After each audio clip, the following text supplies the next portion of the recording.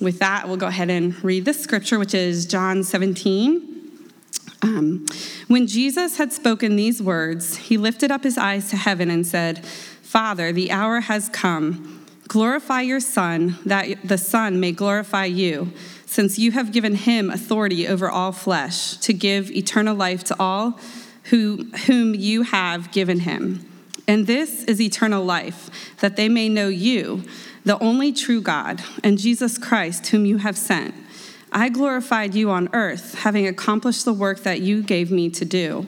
And now, Father, glorify me in your own presence with the glory that I had with you before the world existed." This is the word of the Lord.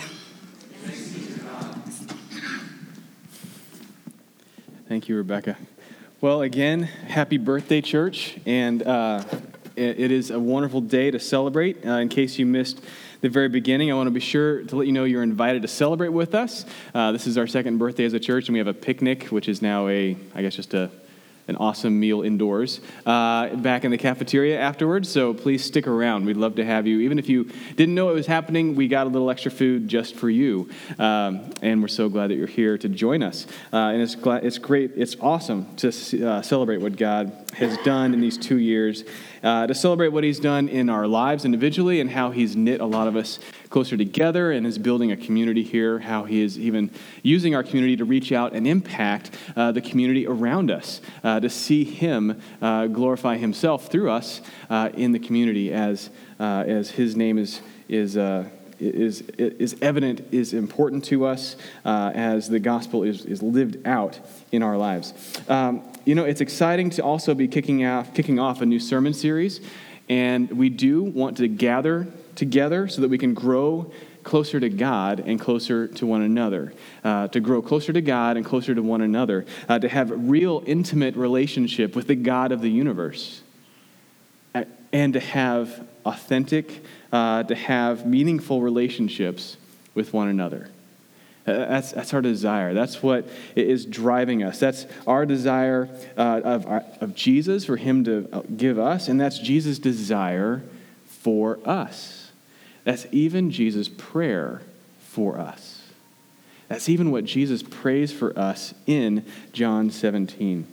Jesus did pray a lot. Most of the time when we see him pray, we don't know what he's saying. He's off alone on a mountainside early in the morning or late at night when everyone else has gone to sleep. We don't know what he's saying, but here in John 17, we get the longest stretch of his prayer with his heavenly Father.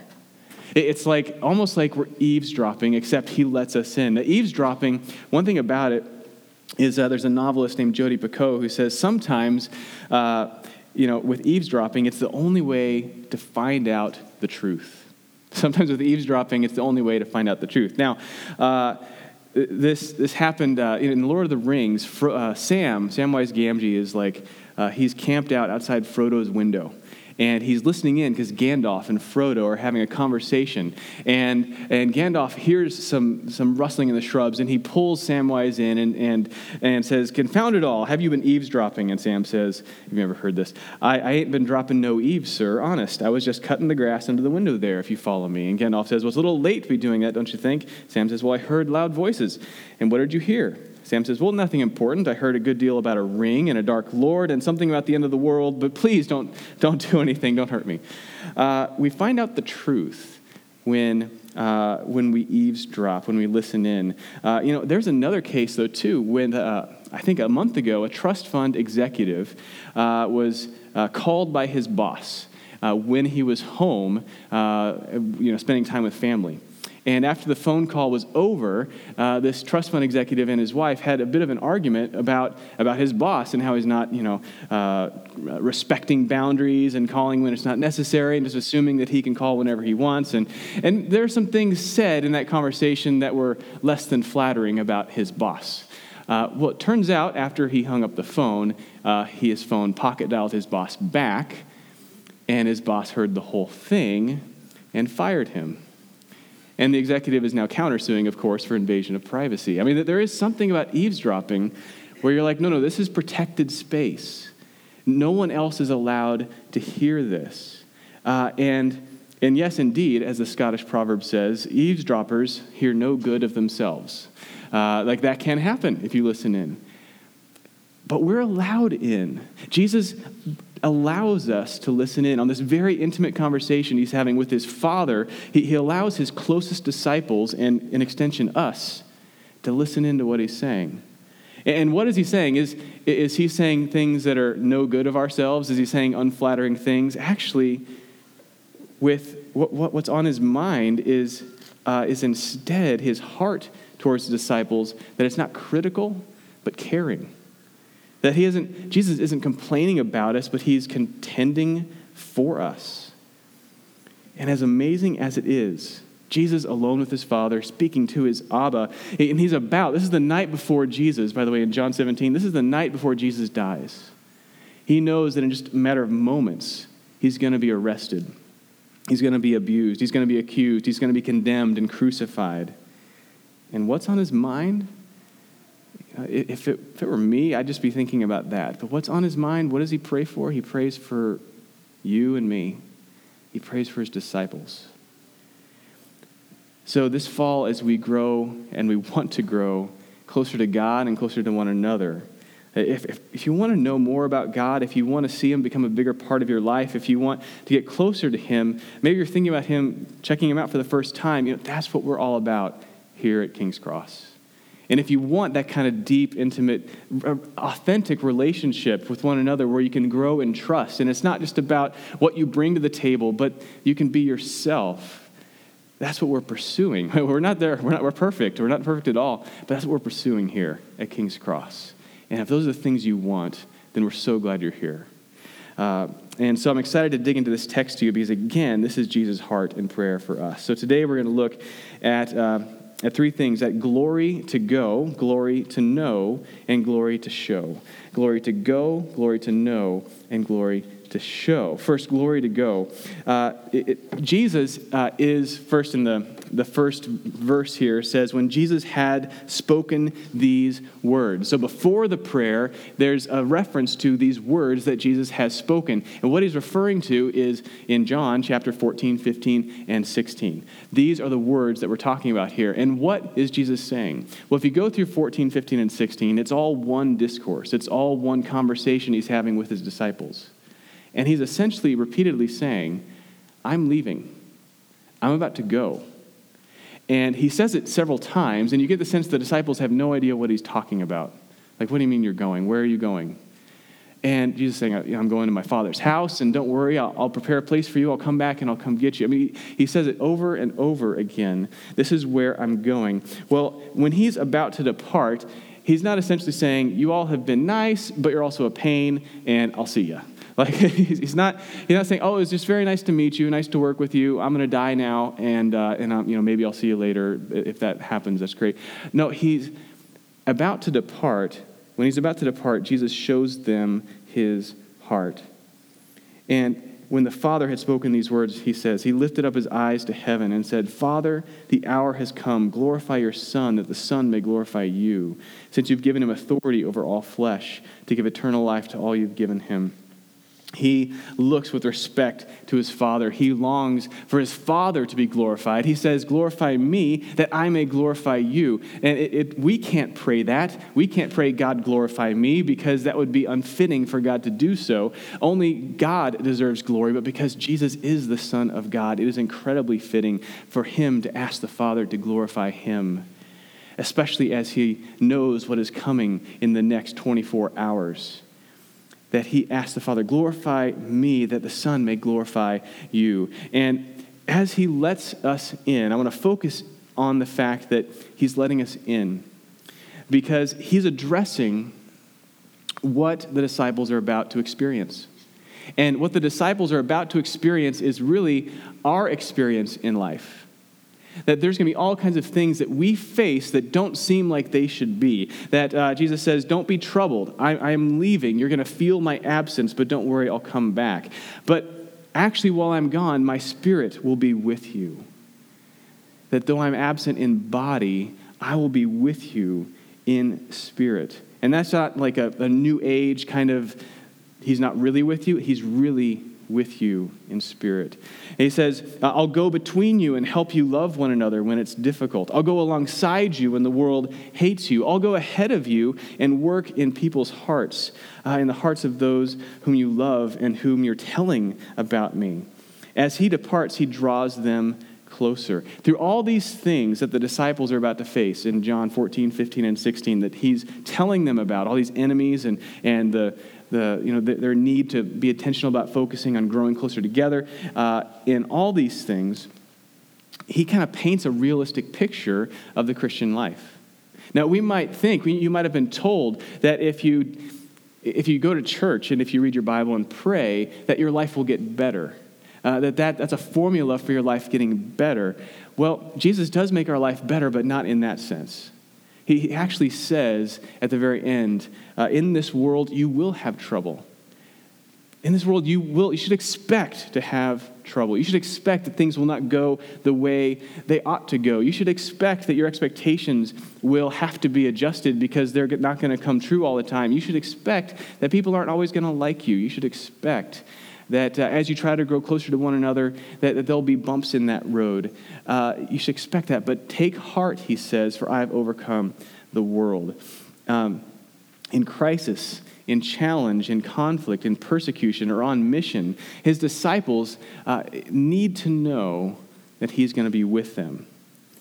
Now, this is hard for us this is one of the hardest things, I think, in the Christian life to understand, because when things don't go as planned, we intuitively think that maybe we did something wrong and God doesn't love us anymore. We did something wrong, or maybe we feel like we didn't do anything wrong and God's holding out on us. He's left us. He's forgotten about us. And he knows that the disciples and us are going to feel that way. And he says in so many different ways in 14, 15, and 16 that I will be there with you. It's kind of like this, and I've been reading through this lately with my kids. It's actually, we have an audiobook, and the kids love listening to it in the car. But C.S. Lewis in the Chronicles of Narnia series has a lesser-known book called The Horse and His Boy. Not the boy and his horse, but the horse and his boy. And if you read it, you'll find out why, because it's a talking horse. But this boy named Shasta was shipwrecked as an infant, washed ashore, and adopted by a fisherman who really was a terrible adoptive father. But eventually he escapes with this talking horse named Bree. And after they escape, they're chased by lions and run into the company of Erebus and her horse, which kind of begins that relationship that goes throughout the book. And then later on, at a different point in the book, he is all alone in a very scary place. And while he's there, randomly, this house cat comes and cuddles up next to him, gives him comfort for the night. In the morning, the cat's gone. Then he is attacked by jackals, and there's a beast, a large lion, that chases the jackals away. Then he hears about a plot, and this is kind of, stretching it out a little bit here, but this is speeding ahead. Then he hears about a plot of a rival nation to overthrow the king of that land, to capture the palace, to overthrow the king. And so he wants to go and warn that king, and he gets on his horse in their company, and they travel as fast as they can to go warn the king, and while they're on their way, they're chased by a lion who for some strange reason stops after a few minutes, chasing them entirely. Well, Shasta eventually gets to talk with this large voice. He hears this large voice and he's talking with him, and he says, well, don't you think it's so much bad luck to meet so many lions, that there was all these things that I've had, it's so unfortunate that I've been chased by so many lions. And the voice says, there was only one lion. And Shasta says, well, what on earth do you mean? I told you there were at least two the first night. And the voice says, well, there was only one, and he was swift of foot. Well, how do you know? The voice says, because I was the lion. And as Shasta gaped with open mouth and said nothing, the voice continued, I was the lion who forced you to join with Erebus. I was the cat who comforted you among the houses of the dead. I was the lion who drove the jackals from you while you slept. I was the lion who gave you the horses, the new strength of fear for the last mile so that you could reach King Luna in time. And if you read in the story, the horses were going fast, but not as fast as they could. And the lion scaring them caused them to go as fast as they could. And they, in fact, just barely were able to warn King Luna of the attack in time. And even before that, Shasta meeting up with Aravis was pivotal to Shasta eventually realizing that he's not some orphan boy, that he's actually the lost prince of the kingdom and heir to the throne. And the voice says, I was also the lion you don't remember, who pushed the boat in which you lay, an infant near death, shipwrecked, so that it came to shore where a man sat, wakeful at midnight to receive you. There's so many ways that Jesus is saying, and this is a metaphor, obviously. The lion, all of this is a metaphor in the Narnia series for Jesus. Jesus is saying in John 17 that there are so many different ways that you will experience me being with you. It's not just my comforting presence like the little house cat, but sometimes I may orchestrate circumstances around you that seem unpleasant at the time, but they're so important and ultimately they're for your good, so that you will find out someday that you're not just an orphan, that you are the son of a king. And Jesus, in other ways, sometimes even might orchestrate circumstances where we feel frightened. I don't know. When I'm lazy, there's nothing pleasant about becoming unlazy. I don't know if that's the same for you, but sometimes I need to kind of be kicked a little bit, scared, whatever it may be. And Shasta was not harmed when he was being chased by that lion, but it did kind of kick them into high gear, and they were able, for their overall good, to reach the king in time and to warn him. Jesus works, he's saying in John 17, through so many different ways. So if you know Jesus, you are never truly misfortunate. There may be many times he feels distant because of what's going on around you, but Jesus reminds his disciples and us that he'll always be near us, that his glory is a glory that goes with us.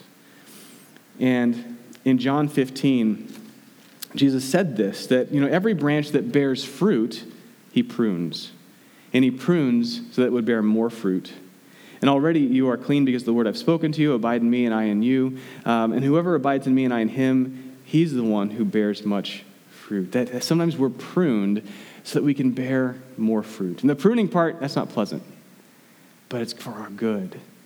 And it's for something even better yet to come. So there's a glory to go, and then there's a glory to know. The Father has given Jesus authority to give life, and that eternal life is this. Now you might ask, as we talk about a glory to know, what is eternal life? You might say, well, eternal life is what begins after I die because I believe in Jesus. Eternal life is me, I don't know, you might think of yourself floating in the clouds or singing or I don't know, like what you want to do. But you might think of eternal life as starting with death. But Jesus says something a little different, that eternal life is to know me. It's to know the Father and the only true God and Jesus Christ whom he has sent. That eternal life, in a sense, in a very real sense, doesn't start when we die. It starts when we meet Jesus. That this life, it begins now. And yes, when we die, we're finally free from sin and things get immensely better.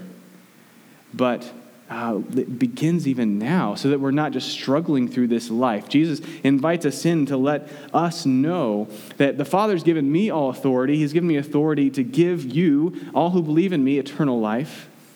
And eternal life is this, that you would know me. Now, how do we know Jesus? How do we know him? Because we can know about somebody, but it's really being in relationship with them that lets you know. You know, when you have those security questions about others, when someone might be able to figure out who you are on paper. They might be able to steal your identity as far as all the facts about you. But if someone were to actually ask, someone you live with, someone who's known you all your life, there are certain things that only they will know.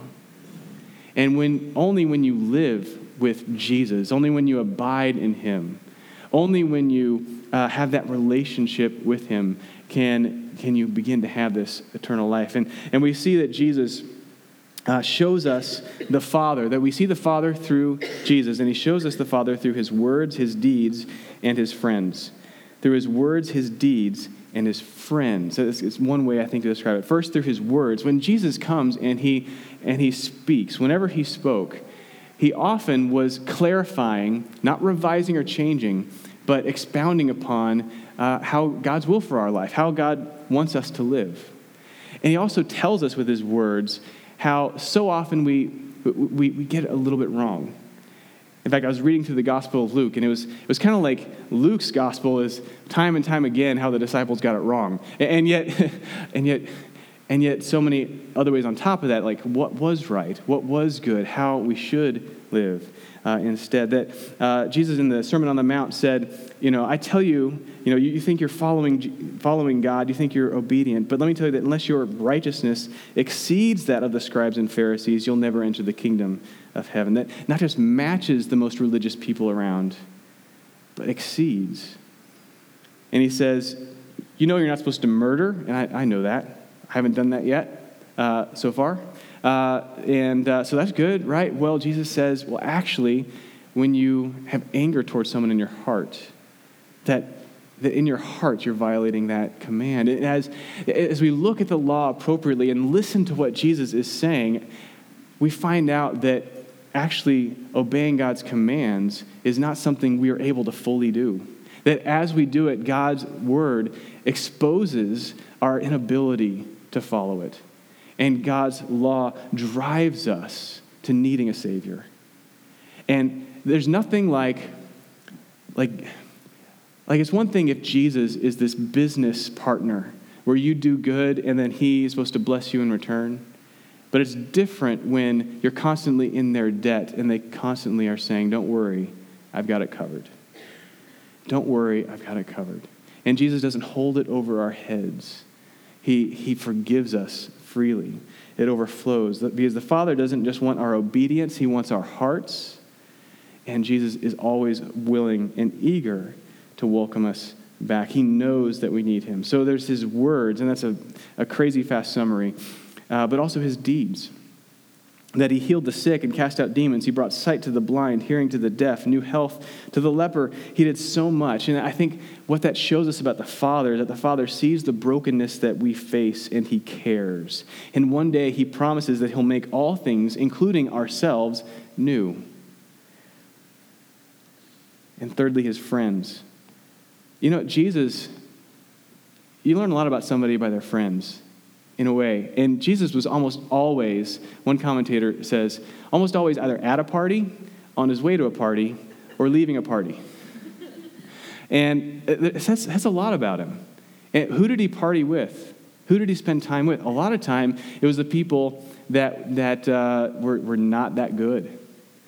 The people who are, in fact, very not good. And what does that teach us about Jesus' heart? Is that Jesus longs to spend time with you, not just spend time with you and tolerate your presence, but he wants to enjoy you, to laugh with you, to celebrate with you, even when, and especially when, because we're not perfect, because that's the only thing we're ever always going to be is not perfect. In fact, we find that often we resonate more with the people that Jesus spent time with how they fail morally. And when we get that, that's when his fellowship means all the more to us. And so knowing Jesus in that way is how we can start to experience eternal life.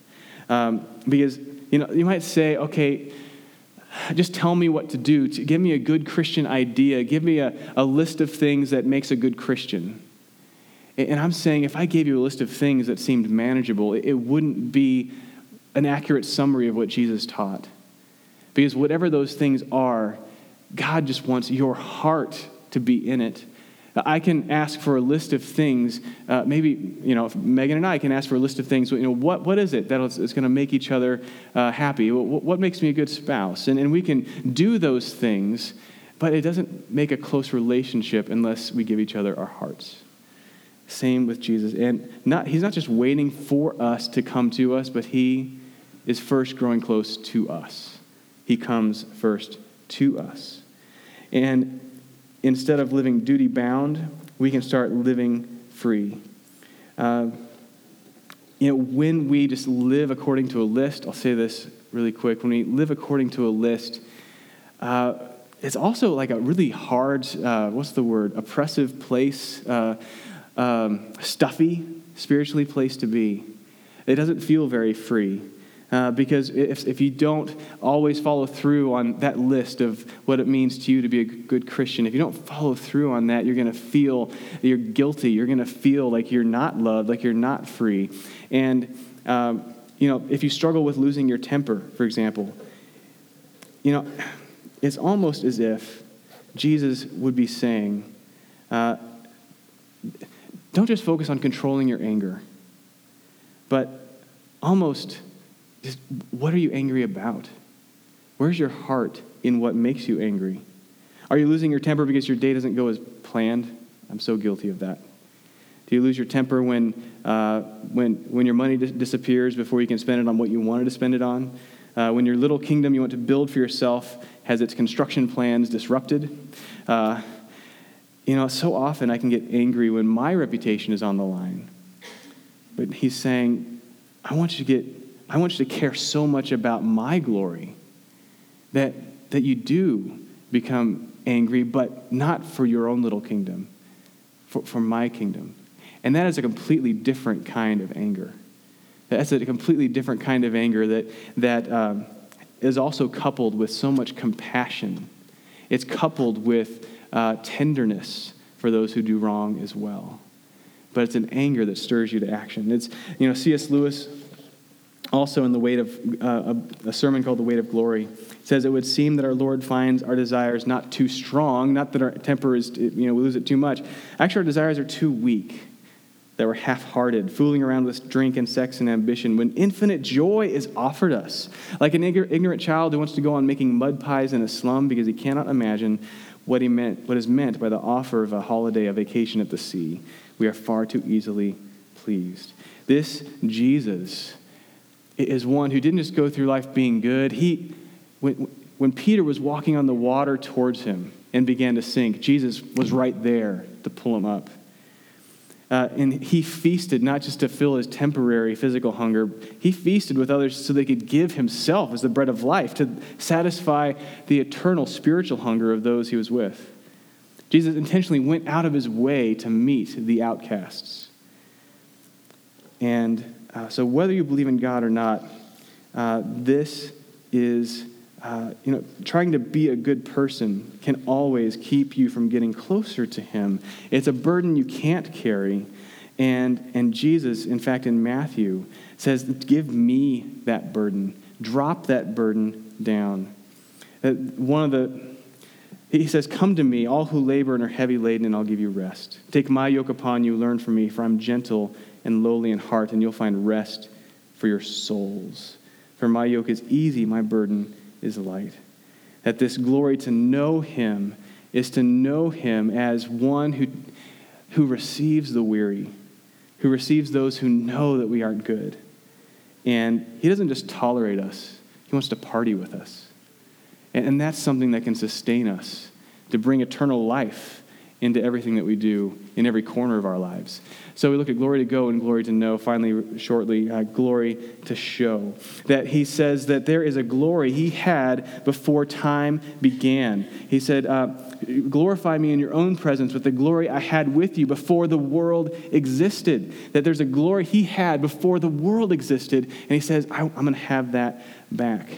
He says that glorify the Son, that the Son may glorify you. I glorified you on earth, doing everything you asked me to do. He lived a life of perfect, wholehearted obedience. And he seeks glory, not the glory that people can give one another.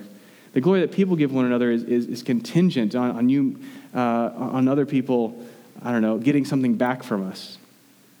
But the glory that comes only from the Father.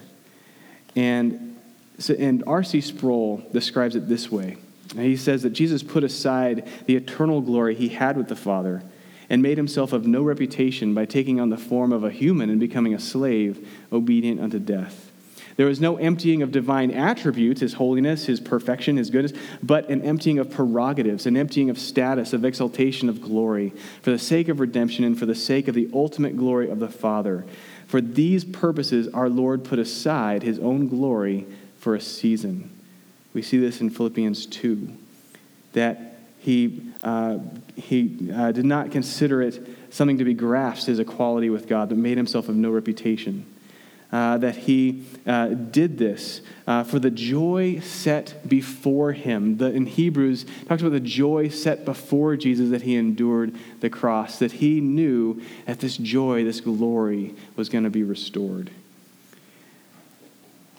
And then we see also that as he does this, we see in John, it's kind of outlined. In the beginning was the Word was God, the Word was with God, he was in the beginning. He even claims in John chapter 8, before Abraham was, I am. And in John 17, he says, you loved me before the foundation of the world. In all these things, we see that there is something bigger than we imagined Jesus to be.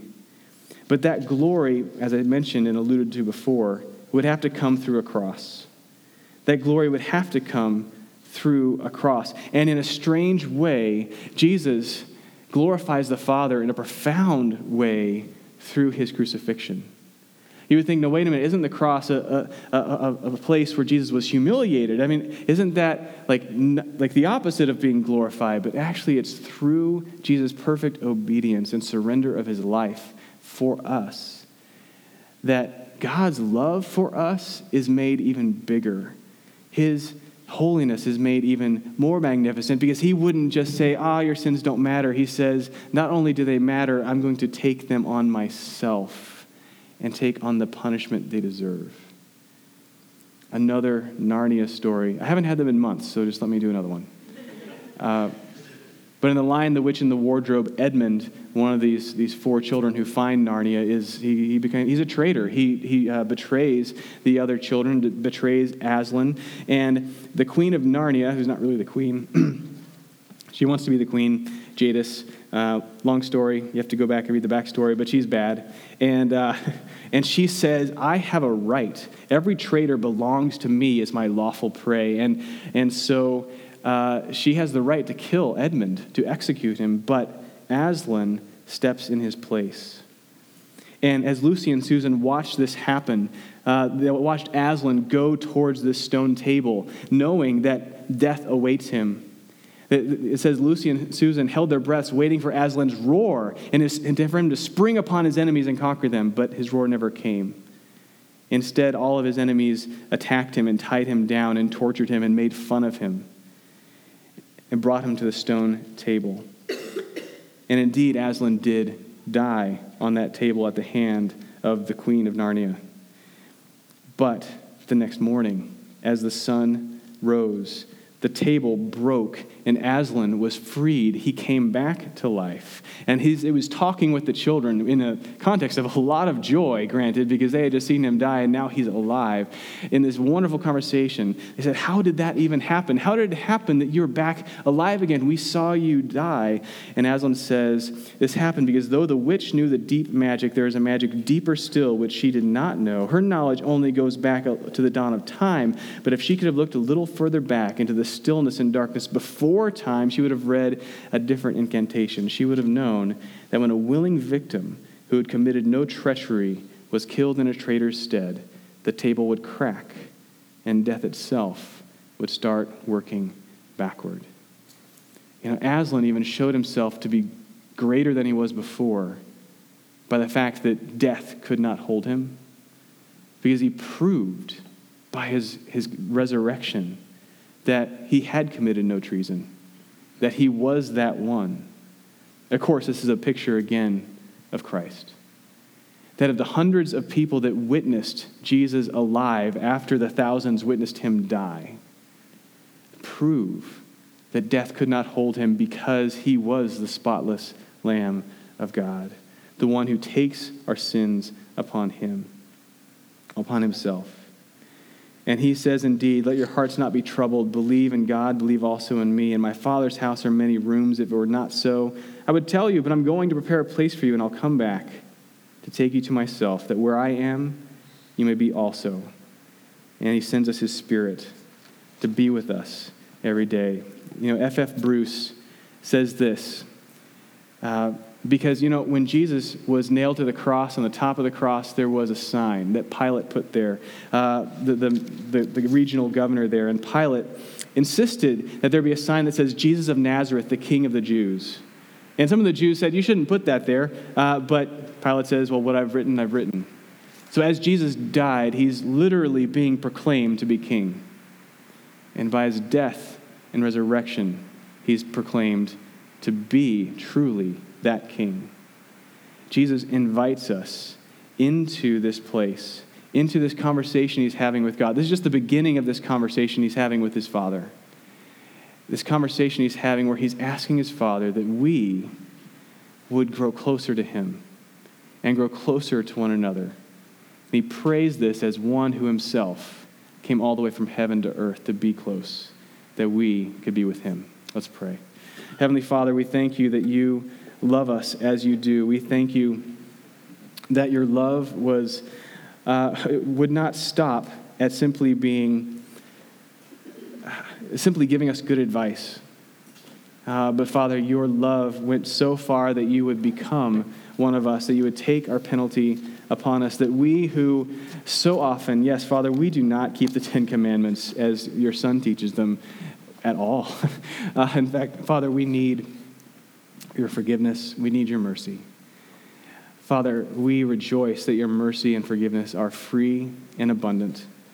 We pray that you would help us to understand and realize that that's really the terms of your relationship with us, that really we don't have to impress you, that really we don't have to be good at a certain level for you to finally love us, but Father, that you love us as we are. And Father, may that compel and propel our hearts to be even more devoted to you and to want to obey you and want to glorify you. And it's for your glory that we pray this.